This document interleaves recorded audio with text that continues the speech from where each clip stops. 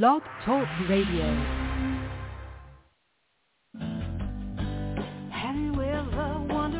Welcome to MindShifters Radio with the Forgiveness Doctor, Dr. Michael Ryce. I'm Jeannie Ryce, your co-host. We also have co-hosts Dr. Tim Hayes and Michelle Pacheco. We will share with you the wisdom of the first century Aramaic internal process of forgiveness. We offer tools and support 5 days a week. We will support you in building a solid foundation within yourself to live in pure love, in Aramaic, Rachma. Michael is the author of the book, Why Is This Happening to Me Again? For more information about the forgiveness process, please visit www.whyagain.org. And now, welcome to the show, MindShifters Radio.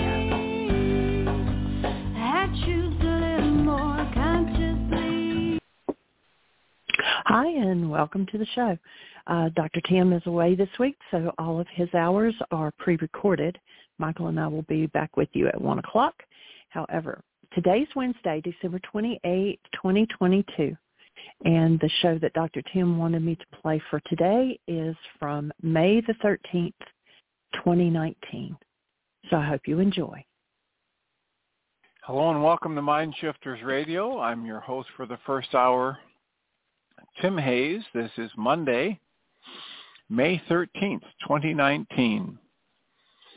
And we're here on MindShifters Radio to teach and promote the use of some of the most powerful tools I've learned in all of these nearly 45 years of doing therapy and living life.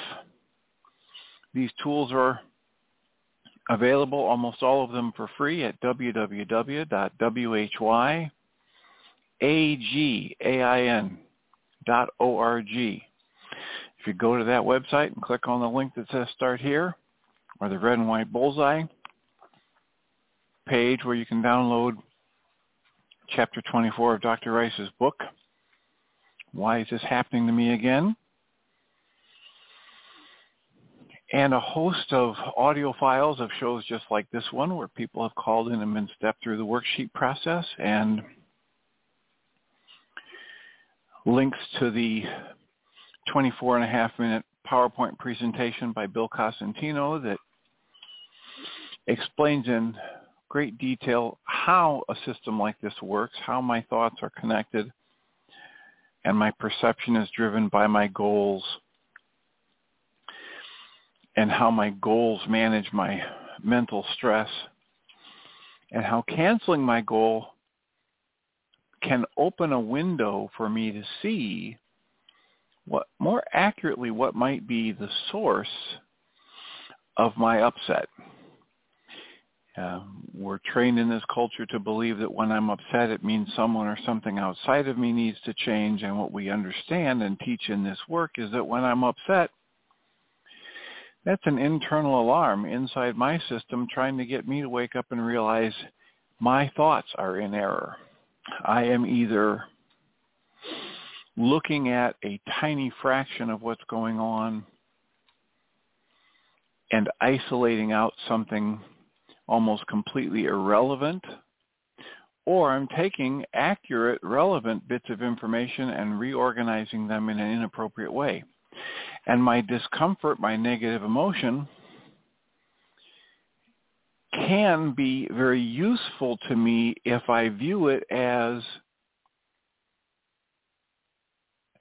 a guidance system to tell me that my thoughts are in error. It can be the thing that motivates me to turn the focus inside myself and ask with a willingness to be shown, what is it I'm doing to create my own pain here? How might I look at this situation and my role in this situation differently in a way that will lead to a more productive outcome? So the primary tool in this work is the 7-step reality management worksheet or wake-up sheet process, and that's available for free download off of that. And the other thing that's available is the information on how to go to your app store for either the Android or the Apple device and download a completely free and private app. And to find it, you just search for the words Heartland Aramaic Forgiveness. HEARTLAND Aramaic, ARAMAIC. This app I have made frequent use of over this past weekend, since getting quite triggered in the end of last Friday's show. And it's an invaluable resource to me. It makes it so much easier for me to wake up in the middle of the night, reach over and grab my phone, realize there's racing thoughts in my mind, and step through a worksheet process. So I have done quite a few of the 7-step reality management worksheet processes through the app on the phone this past weekend. So I have tremendous gratitude for Jeannie and Michael for supporting her in putting that app together and creating what Michael likes to call the world's first true Aramaic forgiveness app. When you download that app, you get access to the Reality Management Wake-Up Sheet in an abbreviated version, the full version of the 7-step worksheet process, and the Drag-On-Cling-On game, which is a great way to just switch it up for us adults or introduce younger people to the forgiveness process and this ancient Aramaic tool for managing my emotions and moving myself to a more loving emotional state, which allows me to have a far more accurate perception of life in the moment. So there are a host of other tools, and I will leave you to explore those. There are links to audio files where some of them are people being stepped through the worksheet process, and some of them are rather dramatic testimonials about how benefited from applying these tools in their lives. So I'll take a break and ask for people to put their hand up, have a question or a comment. Our call-in number is 563-999-3581. If you press 1, it'll put a little question mark up by the microphone that comes up in the switchboard, and I'll announce you by your area code, and we'll have a conversation. And heaven knows there's plenty to have a conversation about. So area code 513, you're in the air. Give us a name, and how can we support you?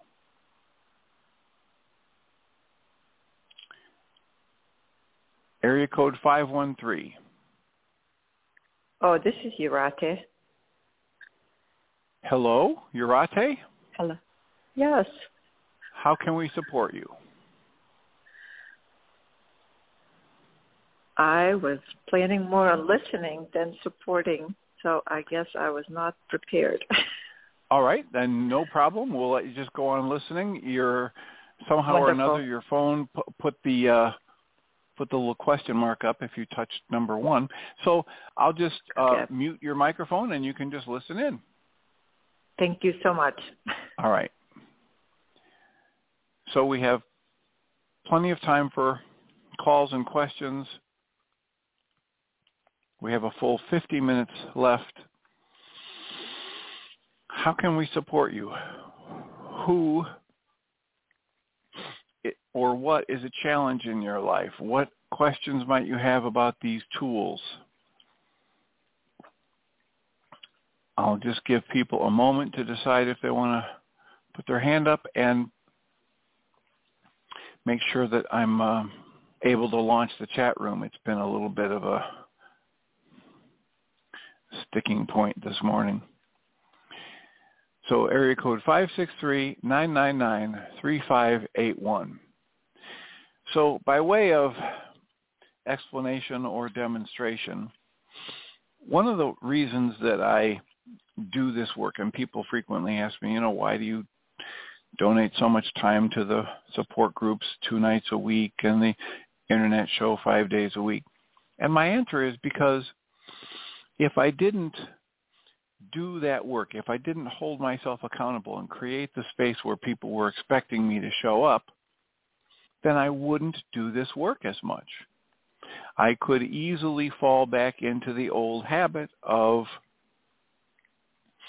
thinking that when there's an upset that comes up in me, that means someone outside of me needs to change, or I need to run away from somebody or attack them or bribe them to get them to change so that I'll feel better.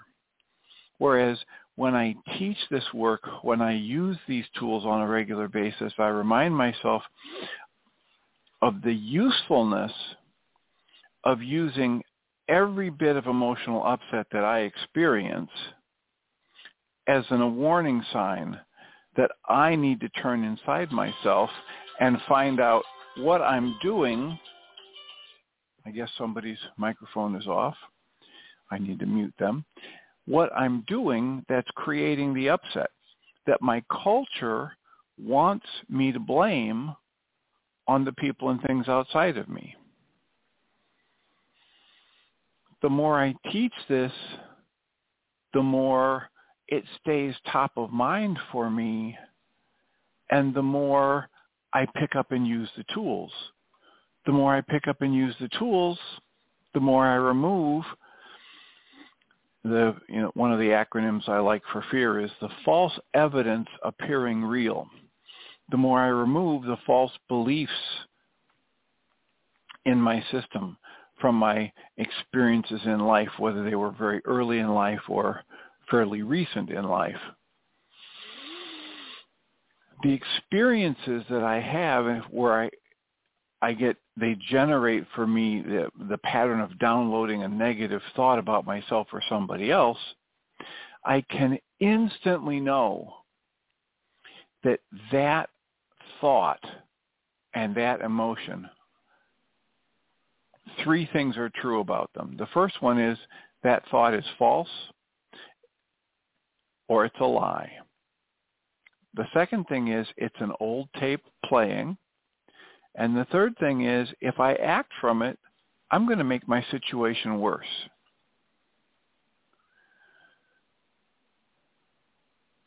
Now, this is the opposite of what my culture teaches me. And I had 45 years of life and conditioning, including getting a doctorate in clinical psychology, in which people trained me to sit with patients and ask them, how did that make you feel when he did this or when she said that? As though the person outside of them was causing their emotions, or the situation outside of them was causing their emotions. And I was fully 45 years old and had been doing therapy with people where I was asking them to question an impossible situation. Before somebody came along and said, can we get you to slow down and observe this a little bit more closely? Can we get you to just look at all of the evidence that your culture has taught you to ignore that demonstrates to you time and again that you are only, always, and ever upset about the thoughts you're choosing to place on a situation, not about the situation itself. And it was quite a shock to my system. It was quite a shock to the ego and the doctorate in clinical psychology and the psychologist to question the fundamental assumption of most of what I was doing in therapy and had been taught to do, and most of the way I was living my life in response to people and situations was false. And in order to be able to see it was false, I had to question it. So as a shock to my system, the old momentum and habit of thought would quickly come back in whenever I would get distracted. And I would find myself many times during the day having an angry or negative response to something and thinking, oh, this person's an idiot, or that situation is stupid, or, this person is out to get me, or, life isn't fair. And I would just spend a prolonged period of time in that emotional upset.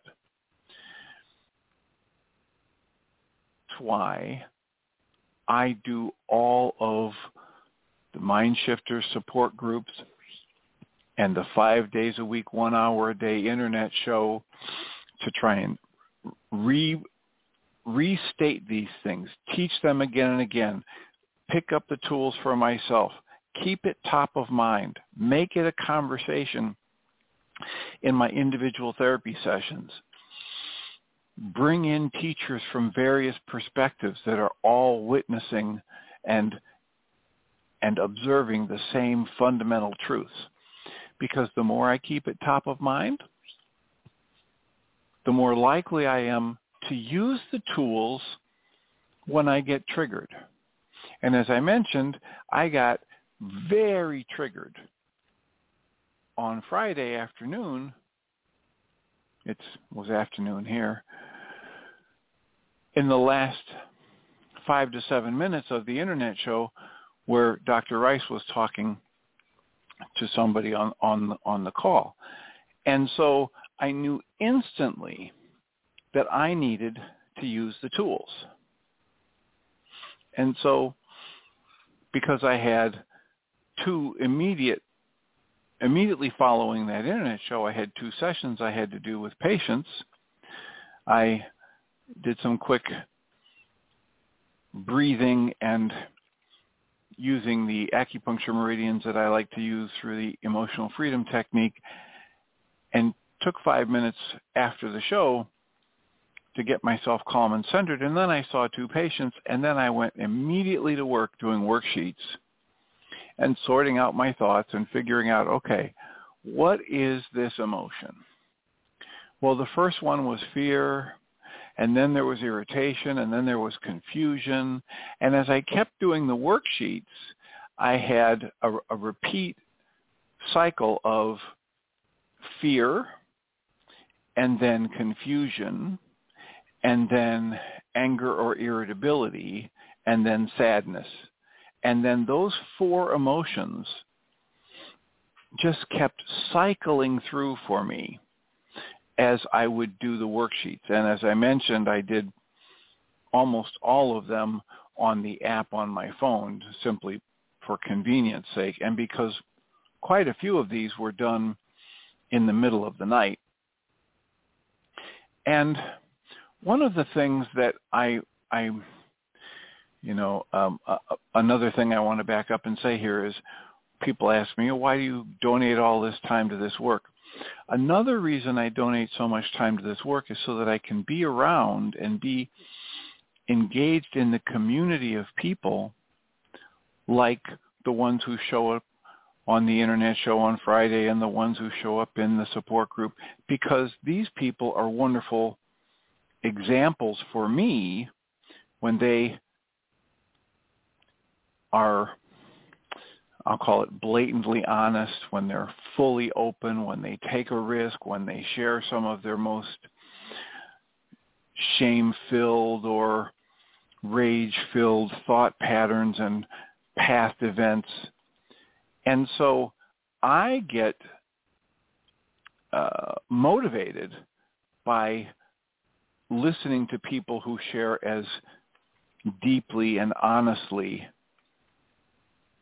And I used that motivation this past weekend as I just kept doing worksheets and understanding that there's nothing in the outside events that causes any of these 4 emotions that kept coming up for me: the fear, the irritability, the confusion, and the sadness. And so because I've practiced this for so long,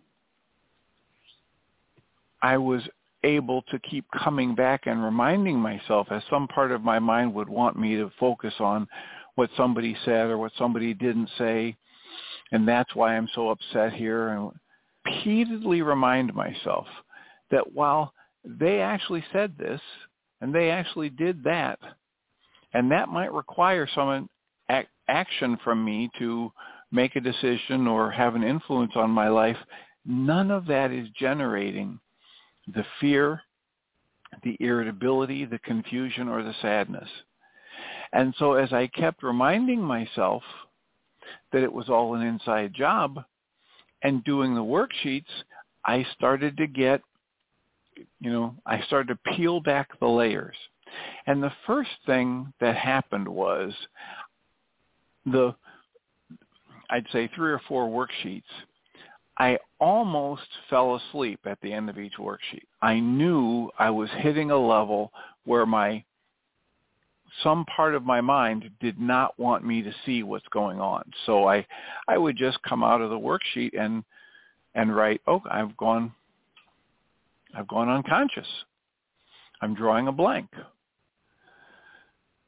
Now, there have been times when I've shared worksheets on the show where I'd gotten some powerful insights, and I did that a month or 2 ago when I'd gotten some deeply triggered by some events in my life. And those worksheets are wonderful. They give me some clarity. They're full of emotional shifts and tears. But, I can get an insight into how the false beliefs that I'm holding got generated at a specific age from a specific pattern of interaction. And yet, every bit as valuable to me are those worksheets where I go blank, where I need to hold the willingness to keep going back to the tool, even when, as I review it, and I cancel my goal for the other person or the situation to change, and I ask to be shown the hidden part of my own mind that's causing the upset, and I fall asleep, or I feel like I'm going unconscious. Those worksheets are a necessity for me. And you might ask, why? And I say, because it's part of peeling off the layers. It's part of demonstrating to myself the willingness to just keep doing the process. And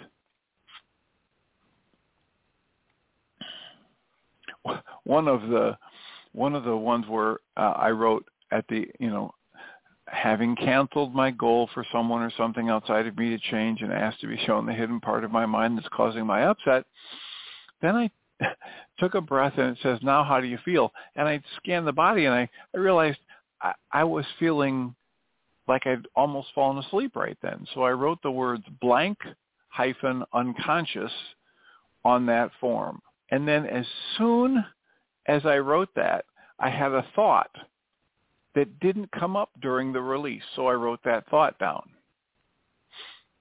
And the thought had to do with, I just wrote the words, fear of going on my motorcycle trip alone and using visits to friends' houses to sustain me. Now, I have to tell you that if you saw this worksheet and you saw what the trigger was, something that Michael Ryce said on the internet show on Friday, and you saw what my goal was, you'd say, well, what the heck does going on a motorcycle trip after college have to do with that? And I tell you, I don't know. And it's okay. I have to be willing to just trust the process. And then I picked up another worksheet and did another worksheet on exactly the same trigger from Friday's show with, exactly the same goal, and just kept repeating the process until something either faded away till I felt calm, or I ran out of time and I had a responsibility to be someplace else, or it started to make some sense. And what I thought, what I felt, what I saw at the end of the worksheet started to make conscious logical sense, or at least an emotionally based sense for what the initial trigger was. So I breathe and I repeat the process. I breathe and I trust that the power of this tool will work for me anytime I'm upset, if I'm willing to just keep applying it. If I'm willing to realize if I have any level of upset in me, anything other than the instantaneous physiological reflexive response to protect myself or a loved one from a physical danger in the moment, any thoughts that generate a negative emotion are all an inside job. and they distort my perception. And if I want to be able to see clearly and have my highest and best perception, I must apply these tools. So, guided by the really powerful, honest sharing that Susan did on Friday, I just kept nudging myself to do more and more worksheets and nudging myself to be willing to be more and more brutally honest. And one of the things that I got to at the end of the long weekend of worksheets was, and I've talked about at different times over the years, I've talked about how Guy Finley says there's no such thing as bad self-knowledge. That everything that's in my awareness, whether I'm hiding it from myself and I call it unconscious, or it's conscious and I can have direct access to it, everything that's in there is okay for me to see. Every last bit of it. And so I used the honesty, the openness that Susan was demonstrating on Friday to motivate myself to just keep being honest and just keep being even more deeply honest. And over the years, I've had a few events in my life where no matter what happened, I wouldn't share that. I would keep that a secret from everybody else in my life. Now, most of those things that happen in my life, if they're embarrassing or awkward, I share them and I laugh about it and I use them as evidence for the people I work with that we're all human and we're all the same. And yet there have been these few nagging things where it felt so dark and deep and horrible that I never told another person about it. And I've been continually uncovering these things over the years. They're the kinds of things that when they would come to mind, I would flinch and shiver and hope nobody saw me shiver because I don't want to have to explain about the shameful thought that just went through my mind.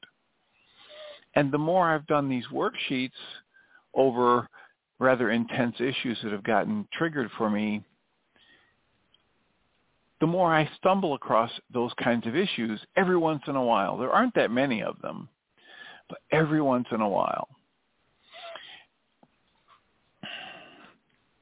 The amazing thing about it is that when I hold the openness to do more worksheets on it, usually there's tears, there's upset, there's fear, there's hurt, there's confusion that comes up in me. And eventually, if I just hold the willingness to keep doing the worksheets, there's some kind of a breakthrough. There's some kind of a shift in my perspective. And I somehow an integration takes place between what I downloaded in that previous age of my life and that previous worldview and my current chronological self.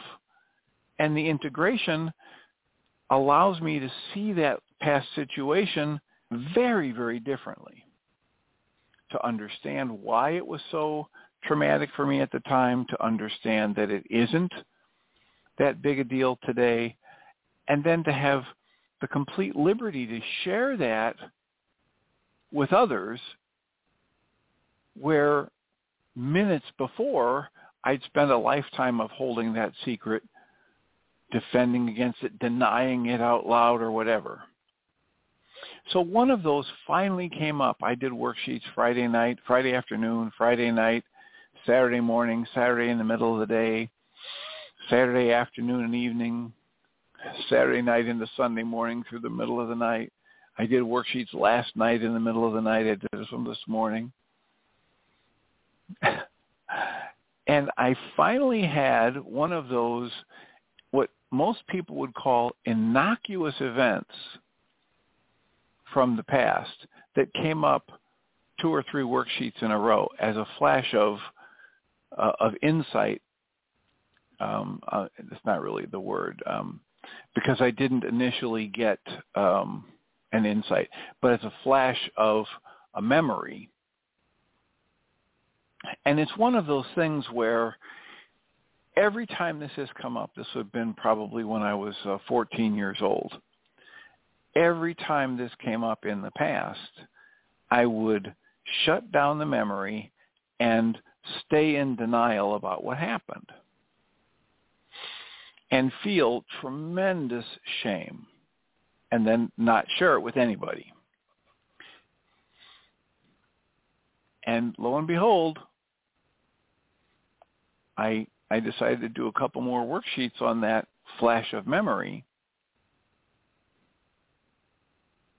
and discover a new, deeper level of shame and fear that I'd never let myself see before. So here's the memory that came to me. The memory that came to me was that we had very recently moved into a new house, which was the dream of my parents. They'd had the plans for that house for over 10 years, and they'd finally got to build their dream house where they literally went through the blueprints and changed it time and again to try and make sure it was going to be just the perfect house. And then the financial crisis hit, and so it was quite a burden. But, they moved us in there anyway. But now, we were told as a family, there's money's very tight, and so one of the things that we had was a BB gun and an indoor little target that you could shoot the BB gun at. And I thought it might be interesting to see if I could hit the target as I ricocheted off of either the basement wall or the sliding glass door that was near the target.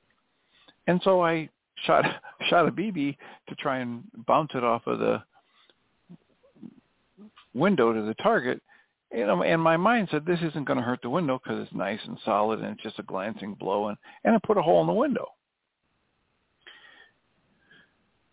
And then, of course, I denied it forever. What I discovered in the worksheets this past weekend was that was at a time in our lives when I had been raised in the Catholic Church as this,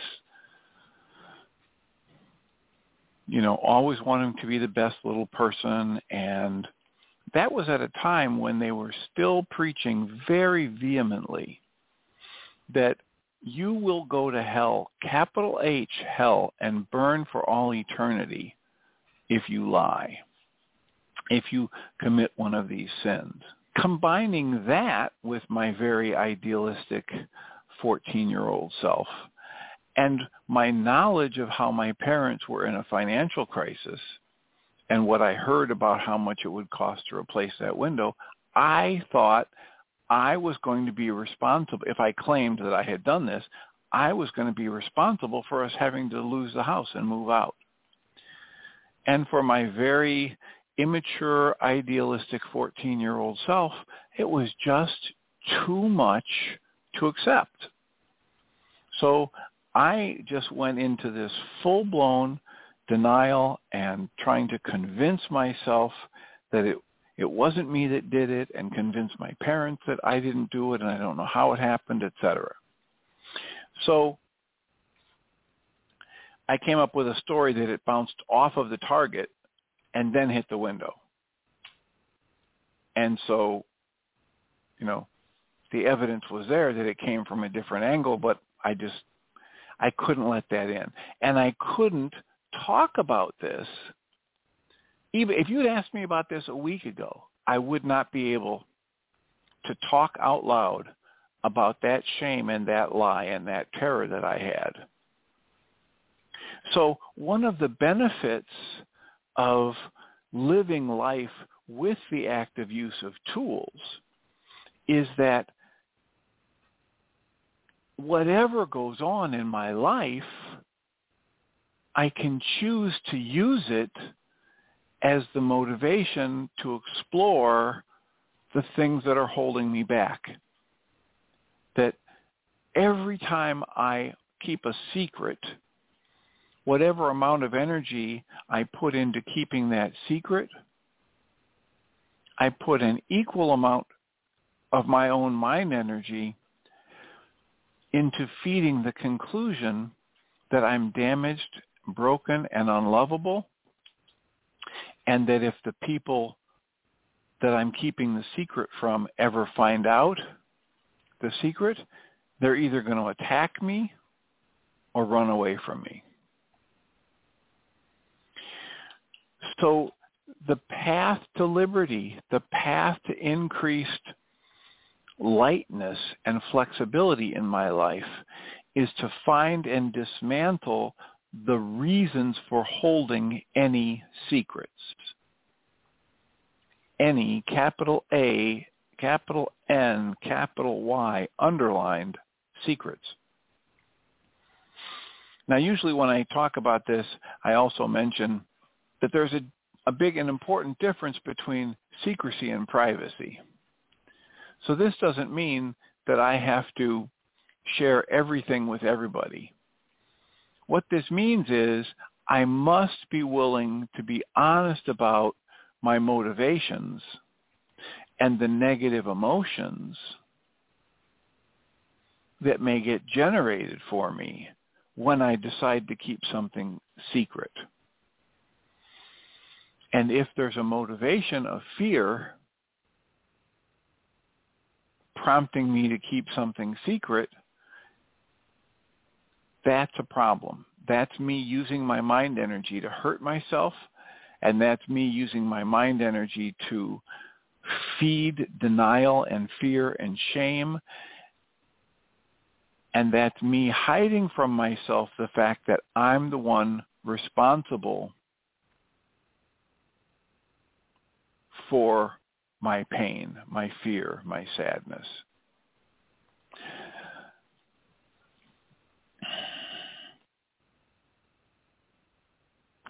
So I'll take a breath and ask people to put up a hand, ask a question, make a comment, share a story. Today, how, if at all, were any of you on the show on Friday? Did anybody get triggered by any of that? Does anybody have any further questions about what was so triggering for me? 563-999-3581. Press 1 and we'll have a conversation.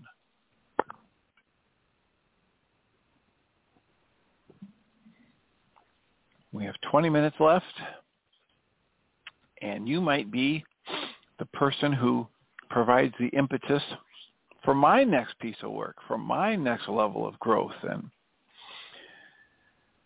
calm and centered, loving experience of life.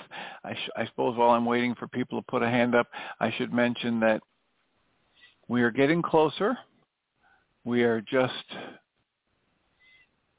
I don't know how many days that is. We're like 3 weeks away, a little less than 3 weeks away from Dale Allen Hoffman being on the show to do an interview. And so May 31st, Friday, Dale Allen Hoffman will be on the show. And then on June 12th, we'll have Dodie Corcoran on the show. And Dodie does some work with family constellations as a tool. And Dale Allen Hoffman does the ancient Aramaic study and does a practical spiritual application of the ancient tools that he gets deeper and deeper insight into as he studies the ancient Aramaic language and the Greek language and the Latin, and he's quite a linguist. And yet he's using his study of language for practical purposes, to uncover what was in the ancient teachings and then to test it out, to put it in use in the laboratory of life to see if the ancient truths or tools or techniques actually make a difference for the better in one's life. And that's exactly what we're promoting here in MindShifters Radio, the tools that you'll find at whyagain.org or the MindShifters-academy.org website. These are tools that will, if you apply them consistently and persistently in your life, improve the quality of your life, your emotions, your relationships, your communications, and that's why we do this show. So 563-999-3581. How can we support you? I had the occasion last night when I was up after doing a worksheet or two to read a very short book that was recommended to me by by Dodie, who will be our guest in June, on June 12th. And that book is titled, You're Not Going Crazy, You're Just Waking Up. And that book it's a short book. I think he calls them 5 stages of soul transformation. And I don't know how many pages are in the book, but there aren't that many. It's a very concise book where he talks about, I'm scrolling trying to get to the top of the book, that the 5 stages of soul transformation process by Michael Murdad, forwarded by Gary Renard. And Gary Renard is a world-renowned author of books related to the Course in Miracles. His 400 and some page book titled The Disappearance of the Universe is a 400-page treatise trying to get us to understand what's meant by the 1,300 pages in the Course in Miracles. Well, Michael Murdad has broken new ground. And he's got a very short book here. It's not 400 pages. It may not even be 100 pages. But it's a very interesting book that looks at 5 stages of having a soul transformation. And it's what most of us hear when Dr. Michael Ryce says, healing is not Dr. Feelgood. So the 5 stages of the soul transformation process are, number 1, dismantling, tearing things down. How can we dismantle our lives? And the second stage is emptiness. And the third stage is disorientation. And the fourth stage is rebuilding. And only the 5th stage brings us that new life.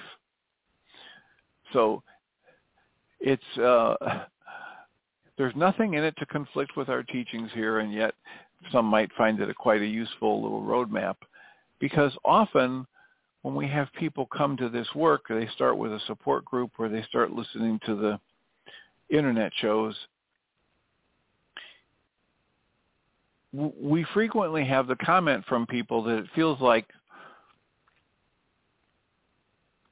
they reach the conclusions that they have to give up most of their current friendship relationships. And basically what's happening with that is that they're realizing what by the time they come to a spiritual work like this or a set of tools like this, they're doing it because they're not satisfied. They're coming looking for something, greater peace, better relationships, deeper satisfaction in life, whatever. And as they start looking at these tools, they realize, most of the relationships in my life currently are based on gossip and bitterness and blaming others. And so if I want a healthier life, I have to have healthier relationships. So that's part of that dismantling process. But I'll put that on hold for a minute and ask, is this Susan? 610, you're in the air? Yeah. Well, good afternoon. Dr. Tim. Good afternoon. Thank you so much for your show and your honesty. My first thought when you said, well, you shot that BB and lied about it, I thought, is that all? Is that all? Is that all that you, I mean, I don't mean to discount or minimize, but that didn't seem like a terrible thing at all to me. So I began to think while you were talking that there's a hierarchy of unforgivable sins. And yours is pretty much quite forgivable, whereas the issue I've been dealing with, and I bet many people could say, I'm still... Well, here's the point, yeah. Susan. This is the point. They're all the same. It's just like when you have the statements in Course in Miracles that, you know, there's no level of difficulty in miracles. Right? The same thing for sin. There's no difference. There's no outside source that's going to judge me at any way that makes any difference at all, harder than I judge myself. And it's not about the action. It's about what I make it mean to me, how I choose to throw interpretations and emotional energy on that action or that event. Yeah, you're right on it. You're right on it. So I still think there's an outside. I get it. I mean, what you said, I get it. I just haven't believed that what you say is right. I mean, it seems as if there are still a couple of issues out there in the ozone which are beyond the pale, and that there is an objective judger of things that says everything's okay, but not this one, not this one. Okay, so continue.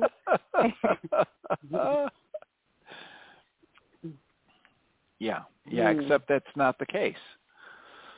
And it's only when I dismantle my particular level of judgment. I can't begin to tell you how many times people have shared on this show what I would consider really deep stuff, like the sharing you were doing last Friday. I can't tell you how many times I have had people, and I've had them listen to the show, and then have the other people come back and say, oh, is that all? And because for them, it would be nothing. Oh, so, you know, all that stuff that Susan was talking about on Friday, is that all? You know, because that's so hard to believe. Yeah, I know, because for any one of us who has made our issue the most important in the entire universe, it's hard to believe anybody else's little gnat screaming at the universe is important.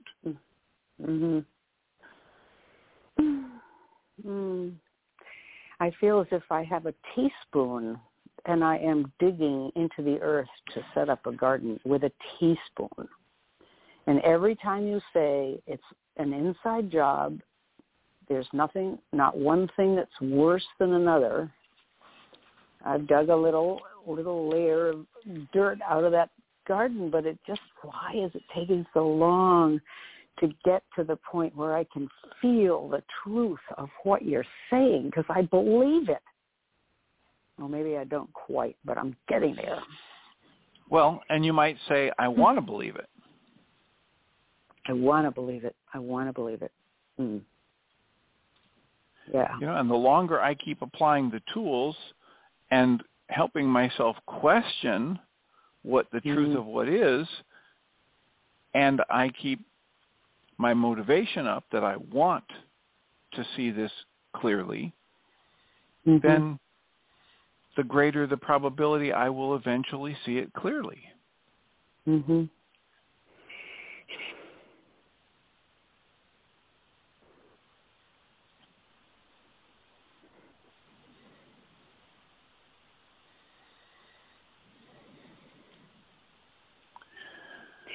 So just breathe. I'm breathing. There's so many questions. I went to a convention years ago. It's 1979. It's when the Episcopal Book of Common Prayer was just reissued, the 1979 version of the Book of Common Prayer, and they had a convention in Denver, Colorado. And I went out there with a whole musical troupe, and we were performing there and everything. But they had booths at this convention, and one booth had to do with the correction of homosexuality. There's a word for it. Conversion therapy? Yes, conversion therapy. And I remember going in there and talking to them, and they were perfectly nice people, but they said, oh, yes, this is correctable, this is fixable. Well, a lot of things we do in life, if we're a thief like you, or a liar like you lied about the BB gun shot, certainly there is a need for correction there, but it doesn't seem so awful that there's a need for correction there. But when these people were talking to me about the conversion therapy that they do, I just thought inside myself, I know what turns me on. I know what attracts me. And I seem to be on the straight side at last because I probably am bisexual. And I'm married, and I've had a good relationship, and I've been able to be on that side of things. But if somebody told me that I had to correct that and end up on the other side, I knew deeply that I could not do that, and it wouldn't be a matter of not willing. It would be a matter of something so deeply basic to who I was that it just seemed like a disastrous idea for those people on the other side of the fence. So let me just ask you through that. All right, let me just ask you to take a breath, and let me just commend you for the obvious work you've done this weekend. Mm-hmm. So congratulations, and breathe into it, and don't let anybody shake that knowing that you just expressed. Okay. Just breathe into it. Okay, that's great. Mm-hmm. There's just, there are no need for words. There's no need to discuss this or argue with it. The deep knowing you just expressed, that's what this is about. Your peace, your comfort from knowing who you are, and it's just this innate part of you, and that's what we want you to, that's what's available to all of us. What we say over and over again on these shows is, we don't want people to follow Dr. Ryce or Dr. Hayes, or we don't want people following any kind of a guru. We're encouraging people to use the tools and to get clearer, open, more free-flowing access to that guided from a higher level of awareness, intuitive knowing and creativity that every one of us has access to. So you're saying that my knowing is a real thing. It's not just my wish. Yes, it is true. It's my knowing. That's right. What I'm going to say is your knowing is more real than anybody's beliefs, even your own. That's funny. Yeah, I guess so. Oh, I believe because I was taught now that this. You mention it. See, a belief is a set of old, dead thoughts that I bring with me from the past and try and force as a template onto the real life of the moment. And your knowing is far more real than that.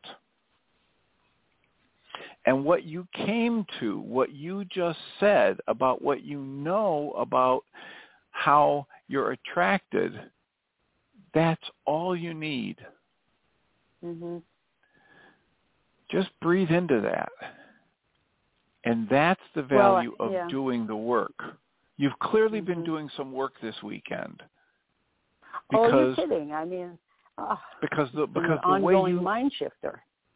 But because of the way that you just stated that so clearly, if you go back and listen to the way you were talking and how you sounded and the level of emotion and confusion on Friday and hurt in your voice, and then you just replay this part of the show where you just made that statement so clearly, there's the evidence of the benefit of your work.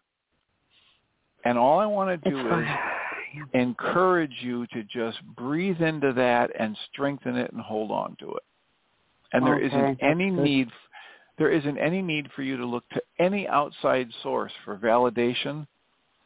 And it's wonderful because when you said it, there was no asking for validation. There was no open questioning. It was a statement of your knowing. And that's what's possible when I do my work and get rid of the garbage, the negative beliefs, the past traumas, the false conclusions.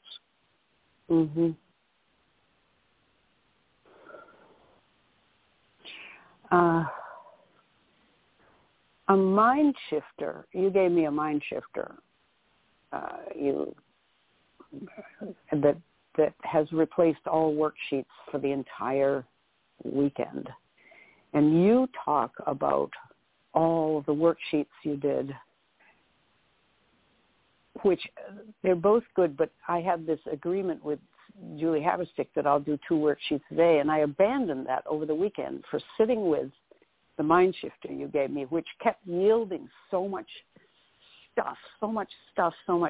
And so far I've come to a real aha, and I trust you did too with the BB gun thing, that you somehow have found in yourself the truth of the fact that there was that denial and that lying was out of a terrible fear you had. A fear of being the result of being found out. You'd go to hell. But you'd go to hell for lying too. But you probably would have, I mean, there was a reason you didn't tell the truth. Well, and also that my family was going to lose the house they just got, and it would be all my fault. Is that a construct of your noodle? Did you figure that one out, or figure that? Right. Is that the truth? It's the same thing as the going to the hell. It's a false belief appearing real. Yeah, I see. Okay. Okay. Yeah. Well, that's amazing that came up in all the other stuff you had to do, and the trigger that caused it, which seems so far removed from the BB gun. But isn't it amazing how the mind works and what we keep from ourselves? Oh, my God. Keeping at it, so important. Well, and that's the thing, is that's why these tools are so helpful to me, because there's no amount of my conscious logical processing that ever would have made connections between some of the things that have come up on the worksheet and what was, what were issues that did need to be addressed from the internet show on Friday. Yeah. Wow.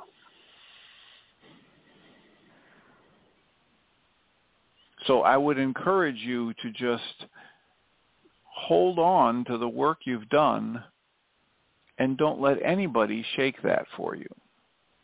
Just understand that, just go back and when the archive becomes available, just replay the uncensored comment before I interrupted and just listen to the tone and the clarity and the certainty in your voice and just hold on to that. That's the benefit of the work. Funny how and there's no reason for you to sacrifice it. Say again? It, like your BB gun thing, I mean, where did that come from? But it was more directly related to my issue than your BB gun thing was. I'm not discounting your BB gun thing. There's a connection, I'm sure. But, remembering that was a great relief, because I left that booth thinking those guys, they're trying to help people. They're trying to do what's right, and it's just so not right. It's so not right. And if they had asked themselves the question that I asked myself, what control do I have about what attracts me? Zilch. That was sort of a pivotal thing, but somehow I still went away and had many, many years of burying the rest of it, which still is very much an issue, still just scratching the surface. I think I've looked at it straight in the eye for a split second and then turned away again, because it's key to everything in my life, this issue. Every friendship, the way I feel about my work and my whole life is connected to this issue. I can feel it, and it's just got to be brought out somehow.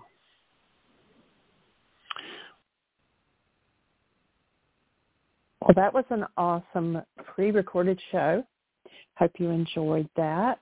Welcome to the second hour of MindShifters Radio. Today it's Wednesday, December the 28th, 2022. Our call-in number is 563-999-3581 and press 1. And let us know if you have a comment or a question, because that makes this your show. So if you have a question, please press 1, and that'll raise up a hand. And while we're waiting on Michael to get dialed in, I'll invite you to go to the website, whyagain.org, and click on the Start Here button. You'll see 2 videos that will walk you through the website and the app. There's several things that are new on the website. If I'm clicking over as I'm talking, we have a fundraiser going, Heartland Maintenance Fundraiser. And so you'll find that if you click over on Heartland, it's the first thing underneath it, Heartland Maintenance Fundraiser. We also have the Global Book Club. The recording from last week is now out there for you to listen to. And let's see, what else is new? The shop is new, so click on it. And if you have, I know what I was going to announce. YouTube, for us to apply for monetization, we have to have 1,000 subscribers, and we have 982. So we need 18 more people to go out to our YouTube channel and to click subscribe. And I've put the direct link to that. It's youtube.com, Michael Ryce _whyagain. And so I put the link in there, and click on there and subscribe and watch some videos and stay on a video for a while instead of just clicking on and off. And also we have just a couple more days of this year. And so if you need a tax deduction for this year, please go to the Donate or the Heartland Maintenance Fundraiser. Both of those, the donations will count as a charitable tax deduction. If you buy something from the shop, we have a super sale going on, but a purchase is not tax deductible. However, the proceeds from the sale will go for our fundraiser, and also you'll get some great deals on some products. So I am going to now turn it over to Michael, and if you have a question, press 1. Welcome, Michael. Thank you, dear heart, and welcome, everybody. Delighted that you're here. And getting close to the end of the year, I hope everyone has had a safe and wondrous holiday season, that if your celebration was Kwanzaa, that it was awesome, and I understand goes through to December 31st. Developing skills for living as a true human being in love and the presence of that higher mind. If your celebration was Christmas, then that making the space in yourself, in your physiology, for the active presence of love to show up, where perhaps there have been 1,000 generations that have habituated fear and sadness and grief and rage and pain and trauma, which sadly leads to physiological decay. And the ability to step into that space where you bring the active presence of love back to your cellular structure, in part by removing those things that never belong, then the cellular structure starts to begin to rebuild itself. and a whole different result happens. If your holy day season was of the Jewish tradition, then we hold the space that the awakening of that relationship with the love of the Creator becomes a really powerfully enhanced experience in this time frame. And the same if there's so many other, the Mohammedan religion, the Muslim faith with Muhammad, and so many others, Zoroastrian, that each one has a celebration around this time of year where it's focused on the shortest daylight season of the year, called the solstice, where we have the longest night and the shortest day. And then that shift over into the days becoming longer, the light becoming more pronounced.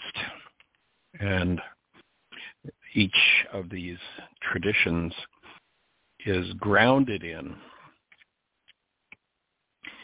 something that really works in the world if one is following the true inner work of any of those traditions. And so we hold the space that we can recognize our sameness. And in this particular time of such conflict in our country, that our sameness begins to overcome our separateness, our connection to those things that separate us, though there are far more things that connect us. I love what Albert Einstein says. And, if you think you're separate or separated from the rest of humanity, you're living in an optical delusion. It is something that is created. This idea of separateness is something that is created by the perceptual mind. And it's something that's been promoted down through the ages. And by locking into those perceptual constructs of the mind, there's not room for a different experience. That's why this tool of forgiveness that we teach is so important and such key. Because as you begin to apply forgiveness, literally over time, you are loosed from the conditions of your physiology. You are loosed from the constructs of your mind. And the more you are loosed from those things, the more you apply, especially the forgiveness tool, and weaken those energy fields of perception, of constructs that are solid and physical and real, that include pain and suffering and trauma and somebody else being the problem in your life. As you apply forgiveness, those constructs in the mind and therefore those energy patterns in the body weaken, and the body has a chance to step into a healing mode rather than being locked into a pain and trauma mode. And so when you realize that perception and physiology are different aspects of the same coin, the mind and the so-called body are simply one singular event looked at from two different perspectives. I've used the example of I have a silver dollar in my hand, and on one side there's an eagle, and on the other side there's a head of a politician. And we say, well, there's a head and a tail. Is there really a head and a tail? Or are they just perspectives that we name as though they're separate? If you think they're separate, then I want to see you take the head off of the coin and leave just the tail. It can't be done. This experience of physiology along with emotion and mind is simply a singular event named by different names. And what we do with our minds, and we're looking to have a holistic approach. I mean, literally from the soil up. Yesterday, a lot of our conversation was soil and plants and how that nourishes and nurtures us. You can't have a healthy structure if you don't have proper nutrition. And yet you can't have a healthy structure if your physiology is locked into hostility or fear, which literally, physiologically, down blood flow to everything that has to do with thriving, everything that has to do with health in a fear state is shut down because we have this survival mechanism. It's called sympathetic dominance. In sympathetic dominance, the fear, fight, fright, freeze, or fawning mode, doing what other people want you to do, is a reflection of sympathetic dominance, which is survival. And literally in that state, blood flow is shut down. Energy flow, nutrition is shut down to the healing mechanisms of the structure, to the reproductive mechanisms of the structure, to the digestive and eliminative mechanisms of the structure. Those things are literally cut off from blood flow, and it's a wonderful mechanism. It's meant to only operate for a few minutes. If there's a lion in the jungle that's after you, you get over it, when you escape the lion or you're eaten. This doesn't matter. But if you don't ever get over that sympathetic dominant mode, because it's chronically installed in your mind, then your physiology is going to suffer from a lack of the ability to recover or repair itself, to move into longevity, to experience joy, to experience higher brain function. Those things are cut off. Reproduction, elimination. As you begin to work on the aspect of this singular event we call a body-mind unit, and you remove those things that bring you to fear. Forgiveness is about removal, remember. You remove those things that bring you to fear, then literally circulation is loosed. As you loose yourself from the constructs of your mind based in fear, and any construct in the mind based in fear is a disease in the body. Any disease in the body will show up as a perceptual construct based in some form of hostility or fear. You don't need to know anything about what's going on in the world to know that the mind is in gross error if it's producing realities, producing constructs based in hostility and fear. And so perception is a construct. It's a series of pictures and sensations generated by the mind to show us its unique interpretation of what's going on in the world. Suffering, anger, fear, rage, all emotions are nothing but constructs. And these structures are often passed from generation to generation. Perception is an active creative process structured by the mind out of content resonated by events in the world. It is never the events in the world that are the problem. Let's go back to a quote we found a couple of years ago from the CIA. They spent millions doing research on human intelligence. And here's the shocking conclusion that they came to. Quote, and you can go to our website. There's a link there. Jeannie's probably already putting it in the notes. You can also download the book from the CIA's website. It's a little harder to find. They keep moving it around, so Jeannie has put it right on our website. But here's what the CIA said as they researched intelligence. Perception, and we could put in quote brackets, the world you see, what your brain shows you that you think is going on outside of you but is really happening inside of you. Perception is a demonstrably active rather than a passive process. It constructs rather than records reality.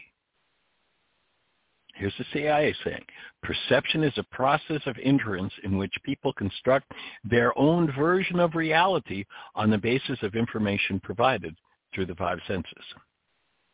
Now, that definition is deficient from the CIA because they're not realizing that, yes, that external information, what comes in through the senses is important, but what's the data that's stored in carbon-based memory in this body-mind unit that's resonated into activity by what comes in through the five senses? It is the interaction of those two things that produces this thing called perception, and it is unique and individual to every person. And when you recognize that, then you realize that you have an opportunity to, one, improve the quality of your perception by upgrading it. Whenever the mind is using hostility or fear to produce a picture in the mind, the mind is using corrupt data to do that, and it degrades perception as well as physiology. So when you realize that it's a construct of the mind and it's based on something, and to me, and there's nowhere in history that I've found this in all the searching I've done over the last half century, When you realize that there is something that drives perception, and perception can be collapsed by knowing what that is and what to do with it, you've got a monumentally powerful way of moving into your physiology and removing what never belonged. Everything that we see in the window of our minds is an interpretation. Each interpretation tells us more about the content of our minds than it tells us about the world we believe we're looking at. If it isn't love, it's not out there. The block is inside of you. We are never independent of our perceptual constructs. And the world tends to respond to the energetic dynamics beneath our perceptual constructs and cooperate with them. That's called creatorship. Probably the greatest atrocity done to us as human beings down through the ages, and that we've had hidden from us, is the fact that we are creators. And we bought into that.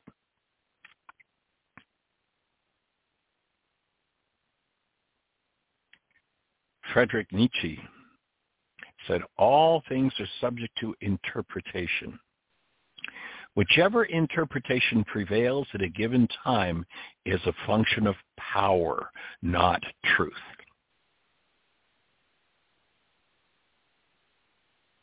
Let that sink in.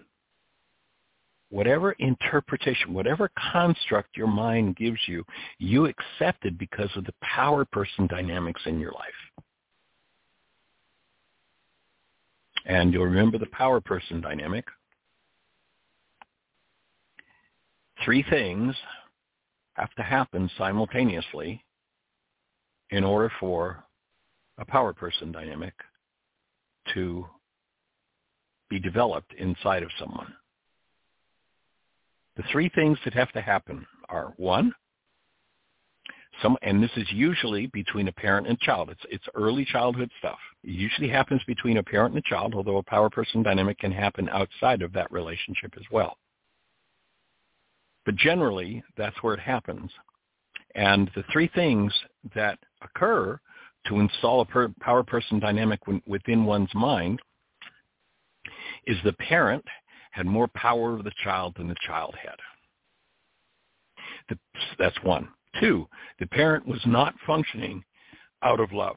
Was not functioning as love. And 3, the child perceived that circumstance as survival.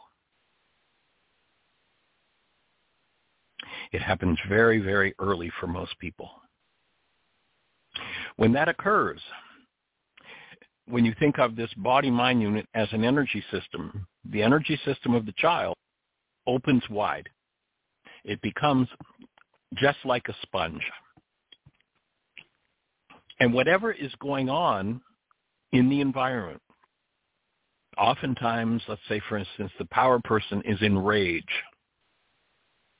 The child, knowing only of itself as love, has its energy field open, and an open energy field is like a sponge. It just sucks everything in from the environment. And what it sucks in becomes its physiology. It's the initiation, I would offer, of all diseases. So once that power person dynamic is installed in someone's mind, until it is addressed and removed, there is a physiological disease condition going on within tissue.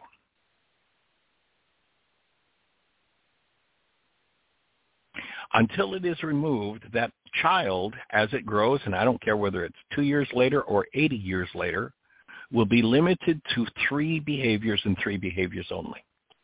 And I just invite you to look at your life and just see how this fits for you. The behaviors will be determined by the level of stress that one is under.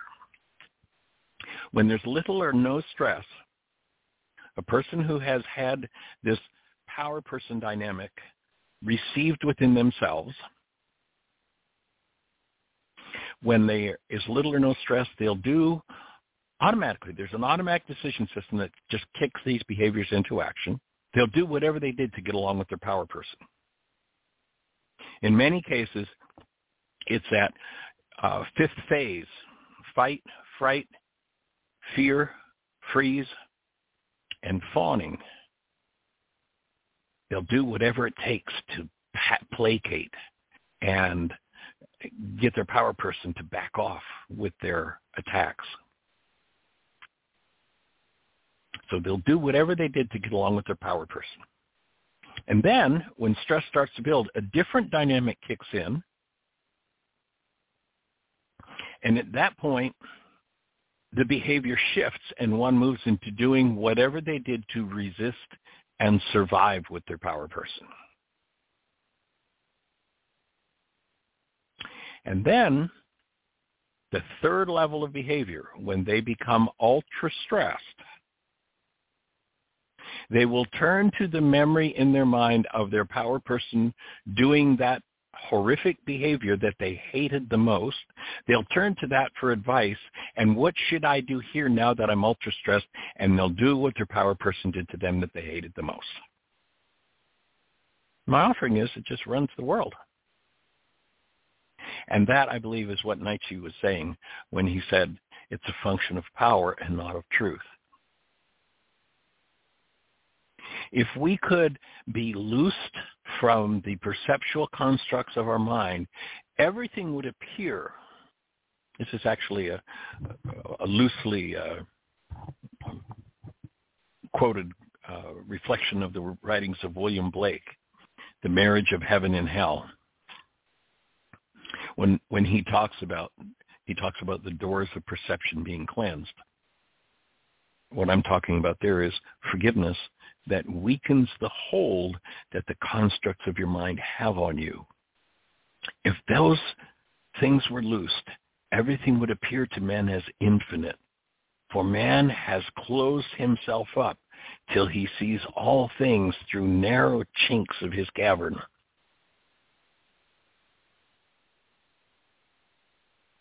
was talking to Grady Love the other day, and he offered an awesome way of understanding that. You know, if you've ever gone by a construction site and there's a hole in the fence and you look and you can see a certain amount of what's going on there. But if you're at the bottom of the fence, you don't see very much. Applying forgiveness in your life allows you to enlarge the hole through which you see the construction site and move higher and higher up the fence till you have a whole different perspective. The mind is a reducing valve. Remember, we've talked about the Harvard research that says that in a time frame where 10,000 brain cells fire, the maximum amount of data that goes into our perceptual constructs is 9 bits of data, a very tiny piece of information. That's like the hole in the fence. The mind is a reducing valve.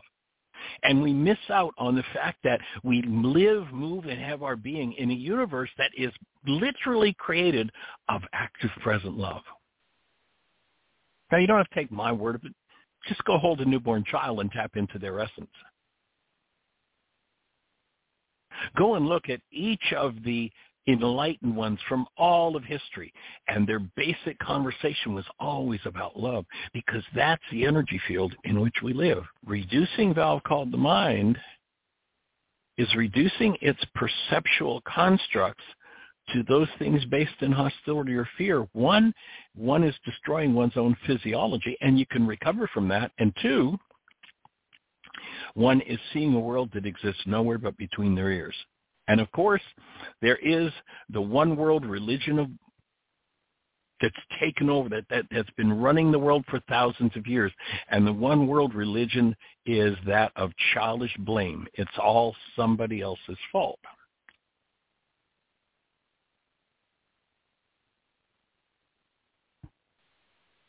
When we sit silently and watch the world around us, it's taken a lifetime to learn dominant beliefs and structures of the culture are.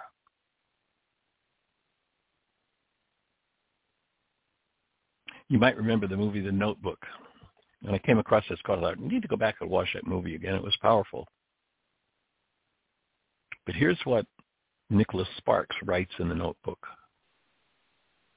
Because the mind constructed in the world has to keep interacting with the world, has to keep busy. And there's a reason why the structure's been set up that way, because if you're kept that busy, you never get the time to go inside and reflect, and then you never have to get what's inside of you. But here's what Spark said in the notebook. We sit silently and watch the world around us. This has taken a lifetime to learn. It seems only the old are able to sit next to one another and not say anything and still feel content.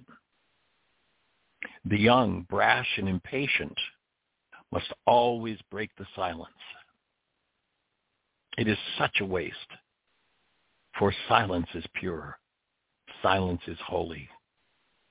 It draws people together because only those who are comfortable with each other can sit without speaking. This is a great paradox.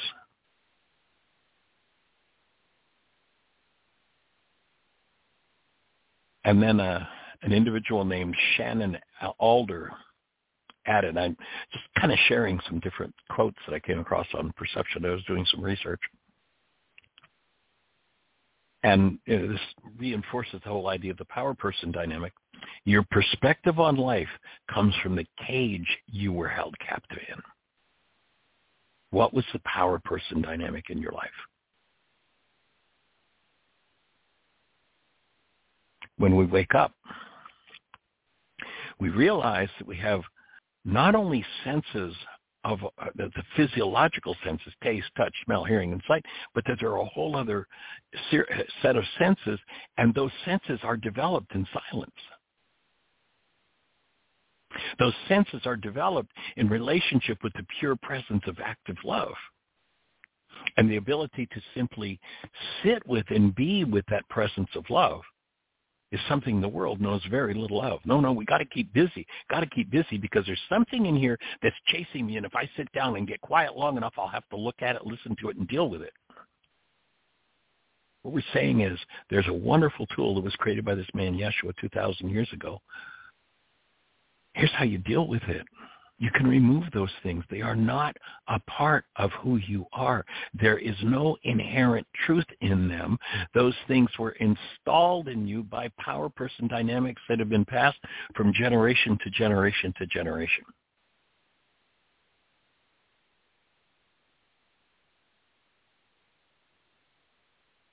If one is blind, deaf, and dumb, they live in a world that's really quite devoid of experience unless they activate their higher senses. One who has not activated their higher senses is much like the one who has no sensibilities and has lost their physical senses.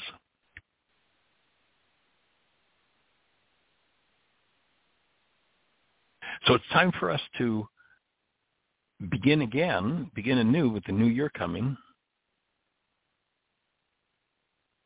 and recognize that words are a key to how we create our world, and words of violence keep us creating a world based in violence. Darwin had an interesting thing to say in this regard. He says, it is worthy of remark that a belief constantly inculcated during the early years of life, whilst the brain is impressionable, appears to acquire an almost nature of an instinct. And the very essence of instinct as it is that it is followed independently of reason. What we're looking to do is to support people getting reason back into the act as the spiritual faculty that it is, not resonance in the mind that just fires off whatever it contains.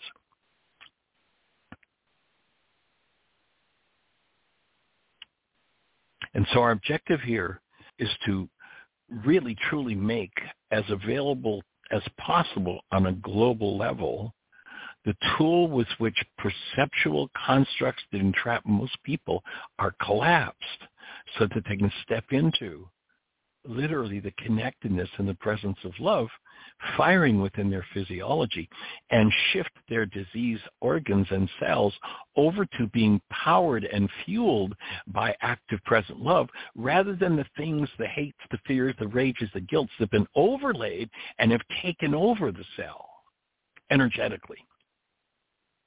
Literally, what we know now is that when one thinks a thought, that thought produces a molecule in the so-called body, and that molecule, called a neuropeptide, circulates around in the cell until it finds a receptor site that matches, and it lands on the cell and inserts itself in the cell. And if you're looking from the inside of the cell, when that neuropeptide lands, what you'll see is what you call chemistry entering the cell. If the mind energy of hostility or fear has taken over the cellular structure, the diseases are horrific. If you're willing to give those habits up, is an interesting interpretation of one line in the Lord's Prayer that goes, get us out of our habit mind. Remove us from habituated behaviors. And so this season of the light now growing, millions of people globally focused on this presence of love through whatever religious tradition they approach it. The celebration of a new year coming into view in which we can live differently than the past, not by making New Year's resolutions. We know how long those last. But by stepping in and doing the work of upgrading perception through forgiveness, of upgrading the literally the frequencies, the energetic patterns, the literal chemistry in the cell that operates the cell, that operates the organ, that operates the whole structure. If one knows no better and continues to move in the direction of hostility or fear, then they're moving toward the precipice of self-destruction. It doesn't matter how close you are to that precipice. If you are just one step away, like death is tomorrow, if one steps back a step rather than continuing in the old patterns, then one steps a day away from death, and 2 days, and 3 days, and 3 years, and moves into a totally different dynamic. Taking the load off of the cellular structure, the cells begin to function fueled by the active presence of love, by mind energy connected to love. One of the reasons for this show is, there aren't very many resources out there where you can go in the normal world and have a connection to love. This conversation is here on a daily basis to support and inspire and assist people in removing the energetic patterns that lock them into hostility or fear and upgrading the whole function of their system. Something that's based in their true nature, which is love. So that's kind of what we're here to do. And, of course, the world has its lies, and it will continue those lies until the cows come home, unless you choose to do it differently. Here's one more quote I'm going to share before I complete for today. If you tell a lie big enough, repeating it, people will eventually come to believe it. The lie can be maintained only for such time as the state can shield people from the political, economic, and or military consequences of the lie. It thus becomes vitally important for the state to use all of its powers to repress dissent, for the truth is the mortal enemy of the lie, and thus the extension. The truth is the greatest enemy of the state. And if you think of the state as that which has as its prime objective, its prime directive to control people,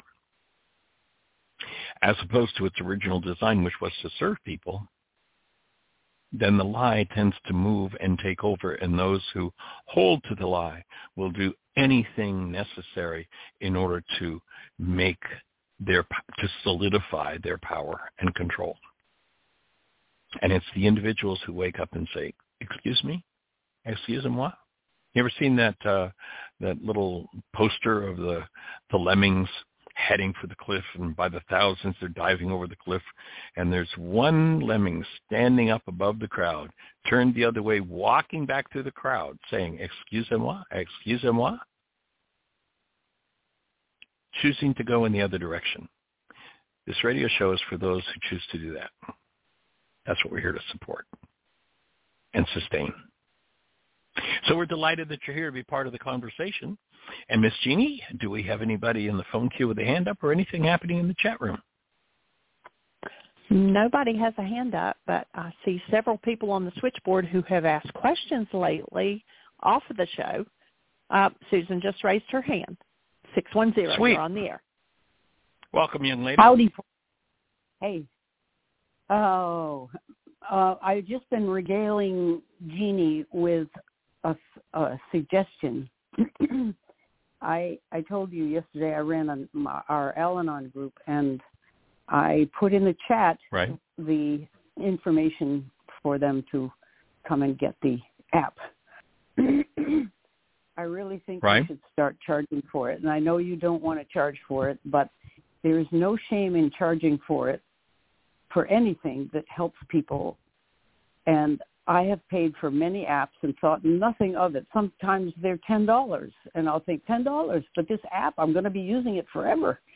That's nothing. And I know for some people, okay, you can make a deal if they can't afford $1 or $2, but this might be a kind of steady income. And I just wanted to put that out there on the radio show in case other people who are listening might have an opinion about that. And I know you have an opinion, Michael, and it's great that you've been giving it for free. I do. But, yeah. And for the people who are willing to give the $10, they're going to do it. And those who aren't, we're not going to inhibit. I know of people who are, I remember one woman, and this woman, she and her husband, he was a contractor, big contractor in Fort Lauderdale, and they were pretty wealthy. And I told her about an app, and it was something like $3. Oh, I don't pay for apps. I mean, lady, you just, your husband was telling me they just replaced the roof on your house, and it was $25,000 for him as a contractor to do it, and you won't pay $3 for an app? But, you know, it is a thing that some people do. So. Well, it is a thing with some people. But anyway, I'm not going to fight with you, but I just wanted, it seems like a very obvious way to get, because you do so much for nothing and so little, and now you're at a point where you don't have that steady, you know, the retreats and the driving around. Life has changed, and well, I just suggest that. And I'll tell you what. Let's look into it. I'll talk to Jeanie because I know that there is there's perhaps another option in charging, but it's more akin to charging, and that is we could put it in the category of pay what you would like. And there's a pay button where you can do $5 or free, $5 or $10 or $10,000. That would say be again? better than the nothing you're doing now. If you put anything in the app that is asking for payment, I mean, like on Google, I was able to put a donate button, but on Apple, I had to just direct people to our website. Even a donation, if you put a button where people are going to give you money, they insist that you use their pay system. Like if we use PayPal, they've got, say, an Apple Pay system, and they get a percentage. Oh, yeah, they wanted something like 30%, didn't they? Yeah, Apple did. But, you know, I mean, that was even for donations, so I don't know. But we'll look into it. Oh, wow. That's so thank you for the emphasis. Yeah. Also, Michael, as per what you were talking about, I have a question having to do with addiction and addiction behaviors that show up when somebody is inebriated. You have people who, and this happened at hospice too, with old people. Sometimes, I know I'm going all over the place. Let me ask my original question, which is, what is it about a person who can seem totally socially well integrated and sweet and kind and thoughtful, drunk, and they get nasty? It's a whole different personality. Okay. What is that? The primary function of the human mind is inhibitory, is to shut things down. And so all behavior is inhibited in the mind. You know, that abhorrent behavior that Uncle Charlie did, you know, at parties, and, you know, everybody hated him for it. But, you know, little Billy, he's got it in there, but every time he started to do it from 2 to 3 to 4 to 5, he got a whip in the head, and he was told, you never do that. The inhibitor is now installed, and that behavior can't come forward. Yeah. When one uses alcohol, one of the things that happens is blood coagulates when there's alcohol in it. Coagulation means it cuts blood flow, and the first organ to be struck by that is the brain. And the first thing to go is the inhibitors. So Billy, who wouldn't say that 4-letter word with his mouth full of it, he's now 40, but you give him 4 drinks, and man, that's the first thing out of his mouth, because the inhibitors have been knocked out. And now there's a great impetus behind that, because it was stuffed down his throat 10,000 times to force him to never say that. That inhibitor is in there deeply and powerfully. But when the energy flow, the blood flow to the brain is restricted, the inhibitors fall away, and whatever's in there is going to come out. By the way, one of the things, I was doing some research. I actually just posted an article. You might want to give it a look on my Facebook page about aliens and how they came to Earth and on New Year's Eve and discovered this fluid, or they observed that New Year's Eve that most people had this cabinet in their house where they kept this fluid they served only to their best friends and family. And then, of course, the story unfolds, and the alien discovers that this is involved in, 40% of murders, and it kills 3.3 million people around the planet every year, blah, blah, blah. Anyway, but one of the things I just came across, I was redoing that. I was doing some editing before I posted it this morning, is that extended alcohol use throws off serotonin levels, and that it takes, for the average alcoholic, it takes 18 months for the serotonin levels to be balanced and for the mind to function properly again. Wow. And so if the individual who's attempting to, it's not a matter of will, it's a matter of support. If the support is there, if the caring is there, and of course the will of the individuals involved, but it's not the main factor. Until those serotonin levels get back on balance, they can be thrown off. And when, the primary driver to me, my understanding working with people the last 50 years, the primary driver for all addiction is pain, unresolved, unconscious, usually unconscious pain. Pain people don't even know it's there. Doesn't come out until, that 5th shot of scotch, and then they're just slobbering this horrible thing that happened to them when they were 3.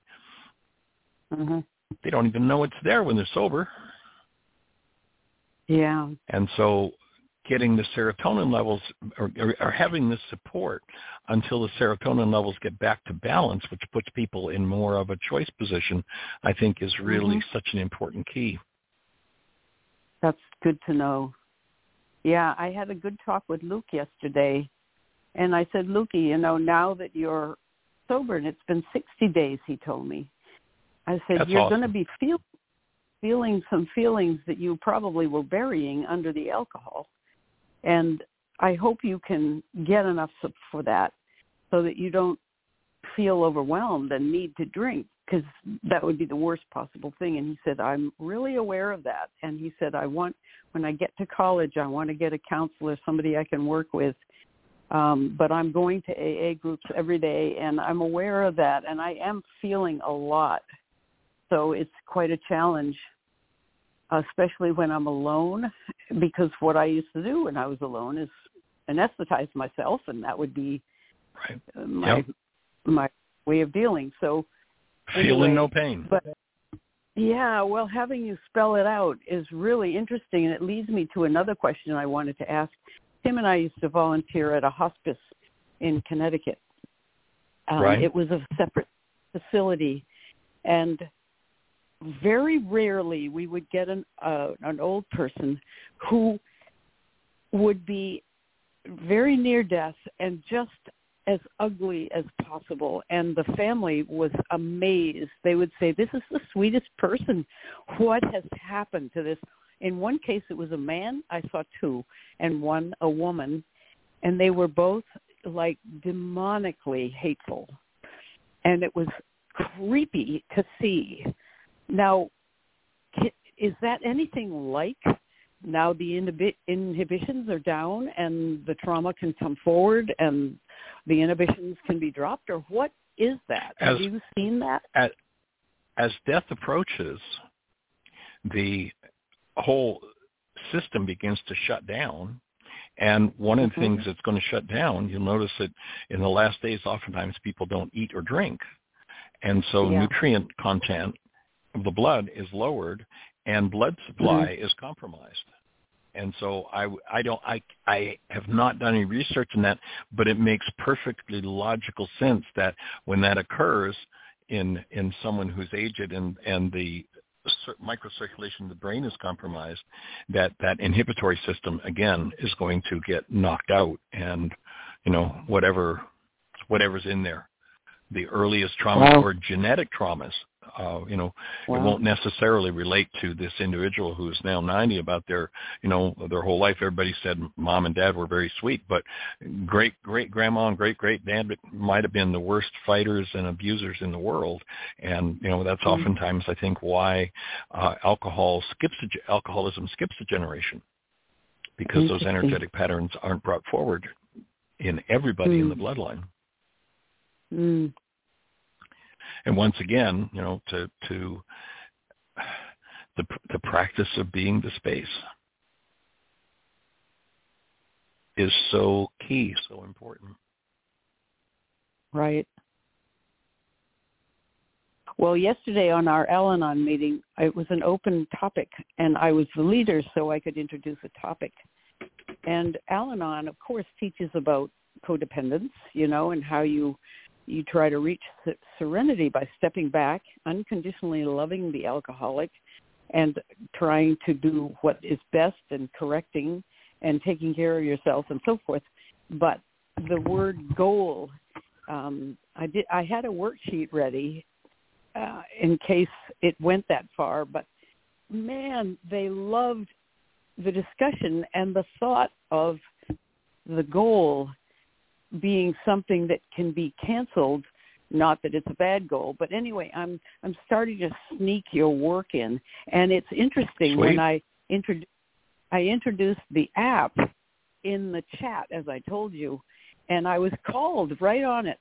One of the women who's been on Al-Anon for a long time said, "This is the sort of thing that may be great, but you really shouldn't bring it up during the meeting. You can stay after and put it in the chat." But Al-Anon insists that only their own materials are used for meetings. And I have found that this very restricting because the material is good, but the Course in Miracles, the Way of Mastery, your work, a lot of modalities or a lot of tools now go beyond or are just better or more immediately useful.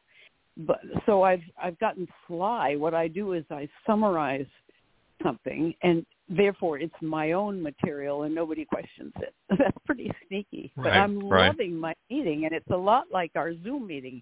It's all about, healing, using tools to heal.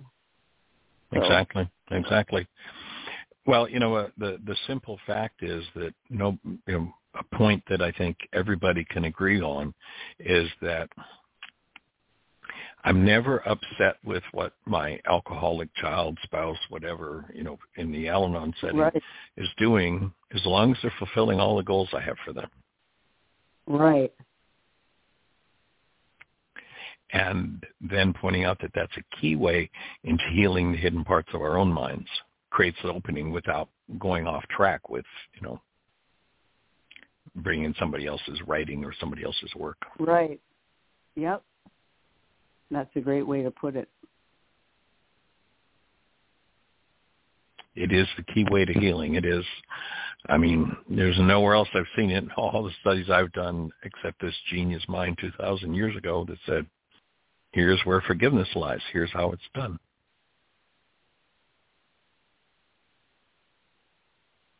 And of course, the goal isn't canceled because there's something wrong with the goal. Actually, some of the most important goals to cancel are the most wonderful, wondrous goals you could hold. Oh, yeah. And if I load a wondrous goal in my mind and that wondrous goal resonates a part of my mind with pain in it, then to access the unconscious dynamic beneath that pain, I'm going to have to cancel the goal. I'm going to have to apply forgiveness. Mm-hmm.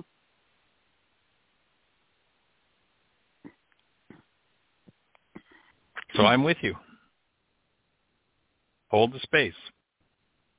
Thanks. You are welcome and deserving. And Happy New Year. We're getting Thanks, close. You too. Yep. Yep, we're thawing a little bit too. Oh, good. Yeah, we're thawing here too. Yesterday I was talking with Michael about the fact that we're going to start creating a private national park here, and I think that's so cool. The local dump is they collect, like people just put their leaves in their grass on the edge of the road, and every so often a city vehicle comes by and just sweeps all that stuff up and takes it and composts it at the dump. Unfortunately, the dump has been compromised here and creates a stench over the city that's been just horrific for years, and they've finally forced them to shut down. And I called them just this morning because it is warming up a little bit, and I was going to get a trailer and get a load of this compost to start our private national park. And they said, "Oh, dump's closed, period." Yeah, we got all that. Yeah, we got it there, but you can't have it. Oh, no. Yeah. They said they may find a mechanism, but it's just like within the last few months that it's gotten so bad that people were so up in arms they just shut the dump down. They're taking the trash to different cities now. But wow, that cut us off from our. Is this park on your property, or where is it? It's our front yard, our lawn. Yeah. Oh, I love it. That's so great. Well, there's a guy named Talamy. I'll send you a link to some of his stuff if you want. He's a university professor, and he's pointing out that one of the biggest problems in food supply in the world, and in this country in particular, is that we've gotten rid of all kinds of native plants, and that the insect population is collapsing like drastically and dramatically, which most humans say, good, the insects are gone. But what we haven't realized is those insects are the root of the food supply. And if we don't have those insects, we don't have birds. If we don't have birds, we don't have, and the whole food system collapses globally. And we're not far from that. That's just one more thing that we need to be looking at. So what he's doing, he's actually got a website, homegrownnationalpark.com. And if you are going to start to plant native species, you can go on, you can register your property, and he's working to get, millions of acres. He's inviting people, you're in a city, you need to have your lawn because that's what your neighbors do, and you need to be part of the community, but shrink your lawn and turn part of it into a national park. So homegrownnationalparks.com, go take a look at it. And he's very precise. And, this caterpillar, this moth is the reason why we have wheat. And if that moth goes, the wheat supply goes. And in order for that moth to survive, it's co-evolved with the ABC plant, whatever it is. And if that plant disappears, there's nothing else that moth can eat, and they will become extinct. And when they do, so will wheat. And he goes through, that's just an example. That isn't one of his examples, but that's just an idea of what he's talking about. And he just points out point after point after point, and, and it's something that everybody can do. So even if you've got if you're in a city and you've got a deck on your apartment, you can put a couple of pots out there with native plants, and if you feed them, they will come. These insects will start to regenerate and protect our food supply. It's as important as global warming.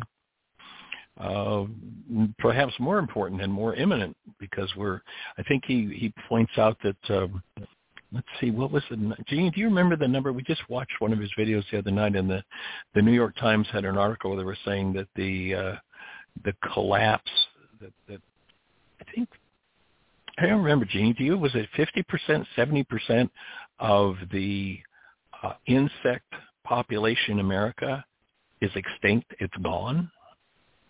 Yeah, I don't remember. Do you remember what the number was? Anyway, it's a huge number. Yeah. And it's as important as forgiveness. So, anyway, that's one of the things we're working on, and we just couldn't get the compost from the dump, the composted leaves and grasses. So we're on looking for another source at this point to be able to start our homegrown national park. Oh, such a great idea. I wonder if you can do it in your backyard, too, where no one sees it. Anywhere. Where my neighbors nobody needs to see it. I mean, nobody needs to see it. He's showing, plots where people have just taken a 4x10 area in their yard and turned it into native plants to feed mainly the moths. The moths are the big pollinators in the country. I didn't realize that. I always thought the monarch, butterfly, and the bee. He points out there are 500 different kinds of bee, and each one has, in many cases, has only one plant that it can eat and reproduce with to survive. And so, he's got resources for, here's what's local in this part of the country, that part of the country. Here are your native plants. Start planting them, even if it's just a 10-foot square foot area in your yard. Yes, or on your deck, or in a pot in the front yard.